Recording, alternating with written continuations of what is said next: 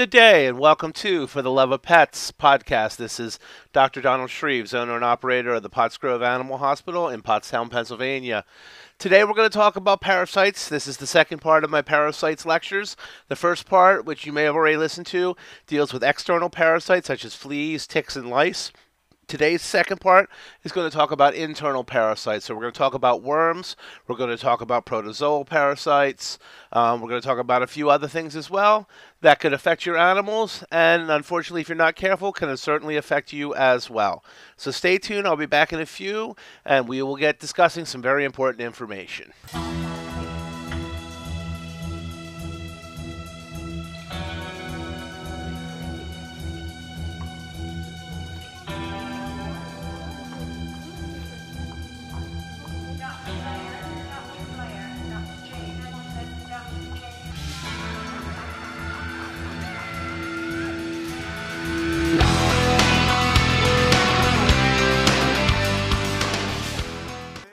Welcome back to For the Love of Pets. Again, I'm Dr. Donald Shreves, and today we're going to be talking about parasites. These are going to be internal parasites, the ones that unfortunately get inside your animal, and potentially, if you're not careful, can get inside of you as well. So first, let's talk about some general types of internal parasites, and then we'll go into a little more specifics about each. So parasites are life forms that exist within another life form, and basically drain the nutrients and drain the life energy from that life form, okay, at the detriment of that life form. So they're things that hurt their hosts. So what types of different things can we talk about? Well, of course, there's worms. Everybody's heard about worms. But how many types of worms can you have in a dog? Well, there's several different types in dogs and cats. There's roundworms. There's hookworms. There's whipworms. There's tapeworms. There's protozoal parasites. Now, these are not worms, but little microscopic parasites, such as Coccidia and Cryptosporidium and Giardia. And then there's things like toxoplasmosis, which is another type of parasitic infection that can happen. And some of these affect people and some of these don't. So, you never want to have parasites because they harm the host. They're going to harm your animal. But if you're not careful, they certainly can harm you as well. At least not all of them, but definitely some of them. So the first one we're going to talk about hookworms. Hookworms are an intestinal worm, okay, that's commonly found in dogs, cats, and other animals. They live in the small intestines, and then they pass their eggs out in the stool. They're actually called hookworms because they actually have little hooks in which they use to attach themselves to the intestinal lining. So very rarely do you see these worms passed out in the stool. Instead, they pass out the eggs, which are microscopic and are not visible to the naked eye. That's why when you bring your animal into your family veterinarian, they want to check a fecal sample. What they're looking for is these microscopic eggs produced by these type of worms and other types of worms as well. So if your dog has hookworms, this can be a very serious infestation because they feed on the blood of the host. So if it's a bad enough infestation, a bad enough infection of hookworms, your dogs can become severely anemic. If it's a young dog, like a puppy, they can get very malnourished. They can get very weak. I actually have seen dogs that have died from severe enough hookworm infestations. So it's not something that you want to really mess around with your pets. If they're diagnosed, you want to get them on a good dewormer. You want to treat the environment and make sure you clean up their poop really well. The other important reason about hookworms is they are contagious to humans. The larvae of the hookworm can penetrate human skin and cause skin disorders known as cutaneous larval migrans or a creeping eruption. It's not common, but if you have your dog has hookworms and it's passing the eggs out in the poop, and then you don't clean up the poop, or even if you do clean up the poop to a degree and your kids go outside and are playing in the yard where the dog pooped and they put their hand in where the poop was, guess what? That's a way it can happen, unfortunately. So you want to make sure you clean up after your dogs right away, potentially treat the environment with something like lime to kill any potential eggs or larvae from the worm that might be there. Now, the second type of parasite we're going to talk about is roundworms. This is actually one of the most common types of intestinal parasites that we see in dogs and cats. I would say probably 9 out of 10 positive fecals I get are for roundworms. This is transmitted by a fecal to oral route, as most of these things are. So the eggs are passed out in the feces by an infected animal, and your dog ingests the eggs, usually by chewing grass, dirt, eating the poop, unfortunately. It can also get it from their moms. A lot of times they're infected because the moms have them and pass them on to them while they're nursing. So the larvae travel through the body to the intestine, where they develop into mature worms. The adults deposit eggs, which then pass out in the stool and develop into infected larvae, and that's how the life cycle is complete. Again, diagnosed by a stool sample, being checked microscopically, and then can be treated with a good dewormer medication and the environment. Again, another problem with this one, these type of worms, the roundworms, do infect people as well. It doesn't occur frequently, especially if you practice good hygiene. Again, it's a fecal to oral route. So again, your dog poops out in the yard. Your kids go out and play in the yard, and they touch the area of the poop where the poop was. They get the worm eggs on their hands. They don't wash their hands. They come in for lunch. They eat their sandwich for lunch, and there you go. That's how they can get infected. So good hygiene. Make sure if you have a dog that has been diagnosed with roundworms, make sure that everybody washes their hands on a routine basis after handling the dog. Make sure you clean the poop up as much and as quickly as you can, so that to prevent minimal infestation into the environment.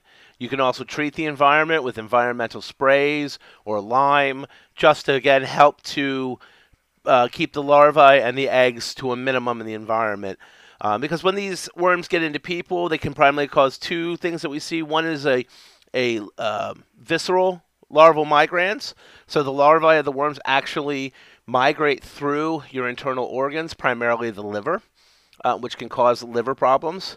The other concern is that this can actually get into the eye, and we get an ocular larval migrans. So you actually have a worm larva present in the back of your eye, and that can cause partial or irreparable permanent blindness, even if it's caught and treated quickly. So definitely something you don't want to mess around with, and you want to make sure that you take care of and keep cleaned up as quickly and as regularly as possible. All right, let's move on to the next type of worm that we're going to talk about. We're going to talk about tapeworms. And this is one specific type of tapeworm called Echinococcus. It's a disease of people and animals. So again, this is a tapeworm that can affect not only your pets, but you and your family as well. There are 3 primary species in the Echinococcus subgenre of tapeworms. This includes the Echinococcus multiocularis, the Echinococcus granulosus, and the Echinococcus volgi. These diseases can be serious and potentially even fatal in patients, in humans, but they can be prevented. Echinococcus multiocularis is a very short worm, about maybe 1/8 of an inch long, which makes it very difficult to see in the poop, and it can be contracted from dog or cat feces. The eggs of this resemble the more common tapeworms, making diagnosis difficult because it can be misinterpreted as a different type of tapeworm. This type of tapeworm is becoming more prevalent in the mid-central states and in Canada. It takes 2 different animals for this worm to complete its life cycle. Okay, so the adult worm lives in the intestines of foxes, coyotes, dogs, and cats, and they can pass it, the tapeworm, or its segments in their stool. And then the eggs are spread throughout the soil, where they can live for months outside on the ground. A rodent, a sheep, or a person becomes infected by accidentally swallowing the worms, or the eggs of the worms, which then hatch in the intestines, migrate via the bloodstream or the lymph system into the liver, the lungs, or the brain. They develop into large cysts that often resemble cancerous growths, where they can also be misinterpreted as a cancer instead of a worm. The cysts remain in the rodent until they're eaten by a dog, a fox, or a cat, and then the cycle starts all over again. People with large cysts can become very ill, and in some cases, it can kill a person. So something you want to be careful of. Now, Echinococcus granulosus is similar, except that it's more widespread throughout the world, and the domestic dog is the main host. Again, contaminated feces are eaten by sheep as they graze, and the cystic stage develops over a 3-year period in the sheep. If an infected sheep is killed and then eaten by a domestic or wild dog, the life cycle becomes complete. If a person accidentally swallows the eggs, large cysts again may form in multiple areas of the body. The Echinococcus vulgi is similar to those above, but it's just more prevalent in Central or South America. It can be prevented. Periodic deworming of pets that are allowed to roam is recommended because it's difficult to see in the stool. It should definitely be suspected if a pet passes any type of tapeworm. If your kids have sandboxes, make sure they're covered to prevent stray animals from pooping in them. And of course, good hygiene should always be practiced. Wash your hands after working in the garden or playing in the sand. And then hunters and others who work with wildlife should definitely wash their hands well before eating or putting any objects in their mouths. So it is a preventable disease just by general hygiene. Okay, washing your hands, especially if you're in contact with anything that could possibly carry the tapeworm, and any kind of large feral animals, wild animals, or even just stray dogs and cats. All right, so the next internal parasite we're going to talk about is the Strongyloides, which is a type of small roundworm, okay? Found primarily in cats, dogs, foxes, and occasionally people as well. They're about 1/16 of an inch long and live in the intestinal lining. So the eggs will hatch while they're still in the intestine, and then the live larvae are passed out in the poop, where they can reinfect the host or others by being eaten or by skin penetration. So if they're passed out and you step in the poop with your bare feet, certainly these larvae could penetrate through your skin and give you problems. Primarily, diagnosis is made by finding the larvae in microscopic examination of the feces. Okay. Very often, symptoms that we'll see will include loss of appetite, coughing, discharge from the eyes, later developments of diarrhea or signs of infection. The disease lowers resistance to other infections and can or may resemble or occur in combination with canine distemper. People are usually infected by larvae that penetrate the bare feet as a person walks through contaminated soil. They travel to the lungs via the bloodstream and then are passed into the feces within 2 to 3 weeks. So, again, easy to contract. You may not even know you could potentially contract it. So this is definitely something for always wearing your shoes, especially when you're in areas where domestic dogs and cats or wild animals may have pooped. This can include like public parks, dog parks, and places like that. You never want to go in these areas barefoot if you can avoid it, just for your own safety. All right, next internal parasite we're going to talk about is toxoplasmosis. Okay, this is a microscopic organism. This is not a worm. It's a protozoal type parasite. It's done by an organism called Toxoplasma gondii. Cats often have it, but often show no signs or illness, but they can develop diarrhea, labored breathing, lymph node enlargement, and death if they have a bad enough infestation. They form cysts within the host and injure various organs of the body, which includes the brain. Only animals in the cat family are definitive hosts for this parasite, so it completes the life cycle within the cat. And other stages are sometimes done in other animals, but they're intermediate hosts. They are not the definitive host. Cats are the definitive host. Intermediate hosts, however, serve a source for toxoplasmosis if they're eaten by another animal, such as a cat eating an infected rodent. So if the rat has it and the cat kills and eats the rat, that's how the cats get it. Okay? They pass the eggs for about 2 weeks in their feces, and then they begin to develop some natural resistance to the organism and no longer pass the eggs unless their immune system has become weakened. Okay? Important things about this, public health significance of a cat in a household if you have a wife or a girlfriend, or if you yourself are pregnant. Okay, infected people, toxoplasma can cause nerve and mental disorders, as well as abortion and even death in an unborn child. So adults primarily will get things like a mild flu-like symptom, or even be completely unaware they have infection.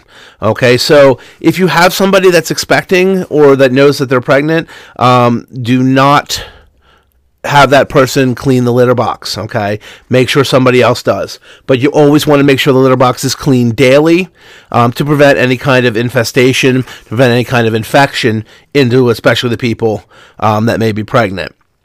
Cover your children's outdoor sandboxes again. Do not allow your cats to stray outdoors so they don't eat other animals or raw meat. Wear gloves while gardening. And, of course, as always, maintain good hand washing.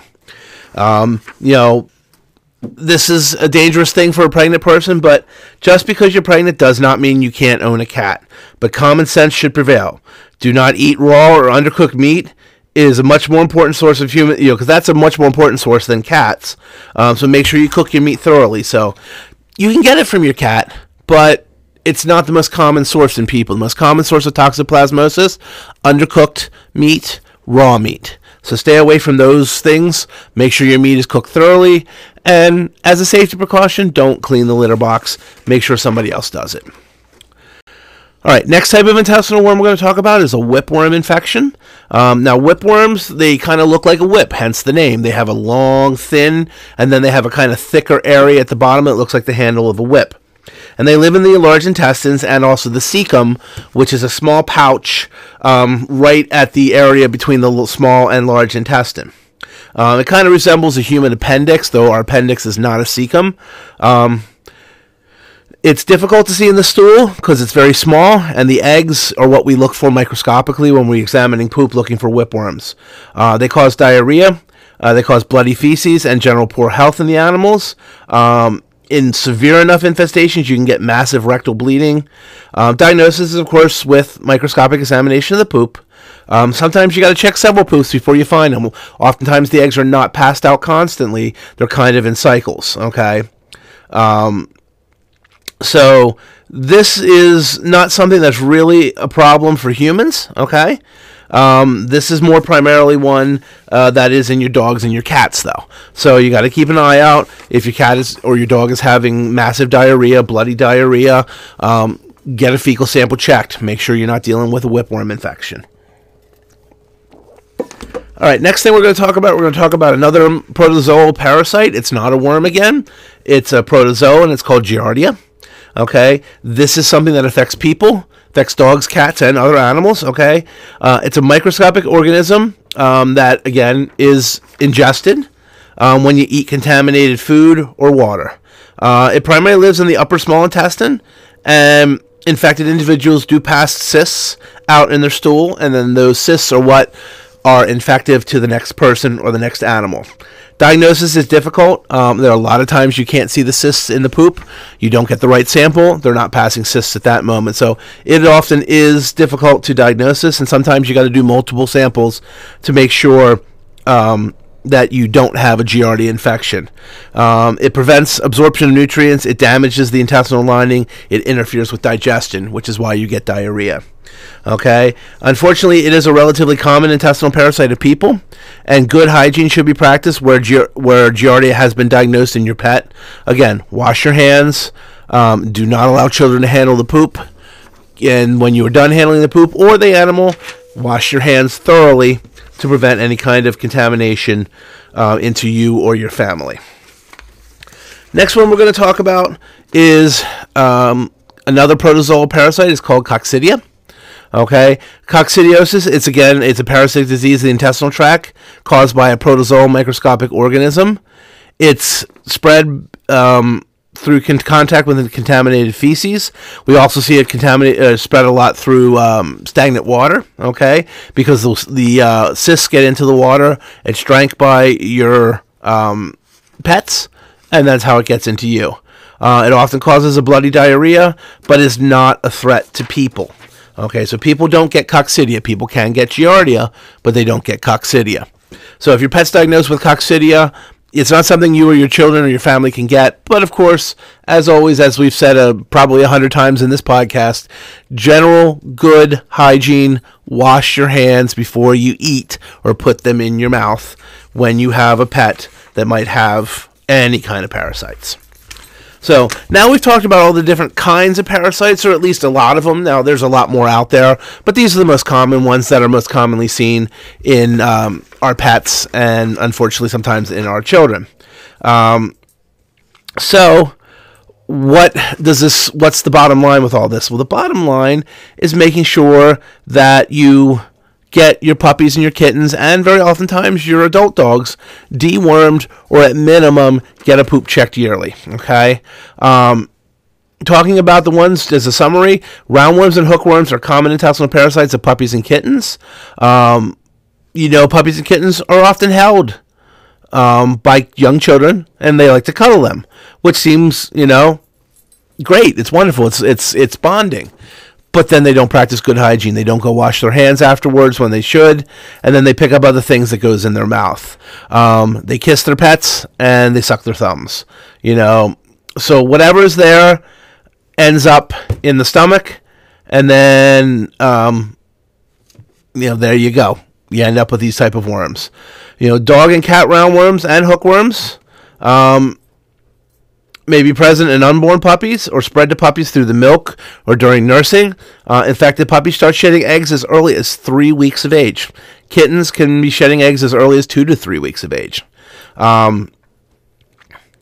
The roundworms have the migrating larval stage, which can go into intestinal, goes from the intestines, can migrate into the liver, can migrate into the eye, which can cause, blindness.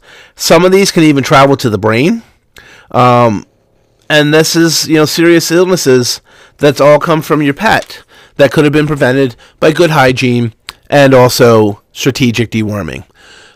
Studies and information downloaded from the CDC website recommend having a stool sample checked yearly by your veterinarian just to look for worms and parasites, because just because your dog doesn't have them as a puppy or you deworm him and get rid of him as a puppy doesn't mean he can't reinfest himself. Just because, again, you're on a monthly heartworm prevention like Interceptor that covers a lot of these worms, there is no dewormer that covers everything, and nothing is 100%.